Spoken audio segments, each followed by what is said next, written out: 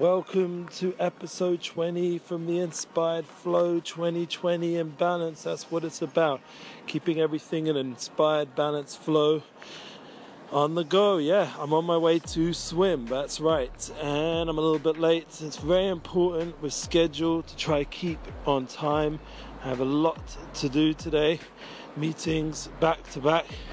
And those extra few minutes that I'm late right now, I'm going to have to work hard. That shouldn't affect the schedule. But this is how life is. Sometimes you got to go with that flow. Last night couldn't sleep. It was after a fast day. Very cleansing, very important once in a while to do that. Spiritually, I'm obligated to. But even physically, it's a very healthy thing to do. As we know from Tom Bilyeu, Impact Theory encourages it, and others also. So now we're here walking on our way to swim, and that's the other side of the story. We've got to also do exercise, eat healthy, balanced lifestyle. That's what it's about. So we're going to swim, and swimming, you have an opportunity to cleanse your thoughts. This is an important way to get into that flow, to get into a good headspace.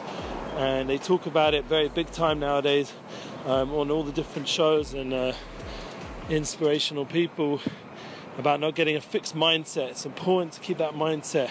Like Tony Robbins, I remember he was the first one I heard it from, and I think there's a book called Kao Dweck. I heard it recommended by Lord Sachs. It's an amazing book to get out of that fixed mindset and bring you to a mindset which is changing and growing, an open mindset that can develop and find the true flow. Like we said, with the heart and the mind linked up, that is a big challenge. So when I'm swimming, that's one of the things we do. Meditate, exercise, same kind of thing. Get into a certain flow of thought that's healthy for the rest of the day. So once again, it's not just physical, it's emotional and spiritual. And ideally, you want to have all three levels all balanced out.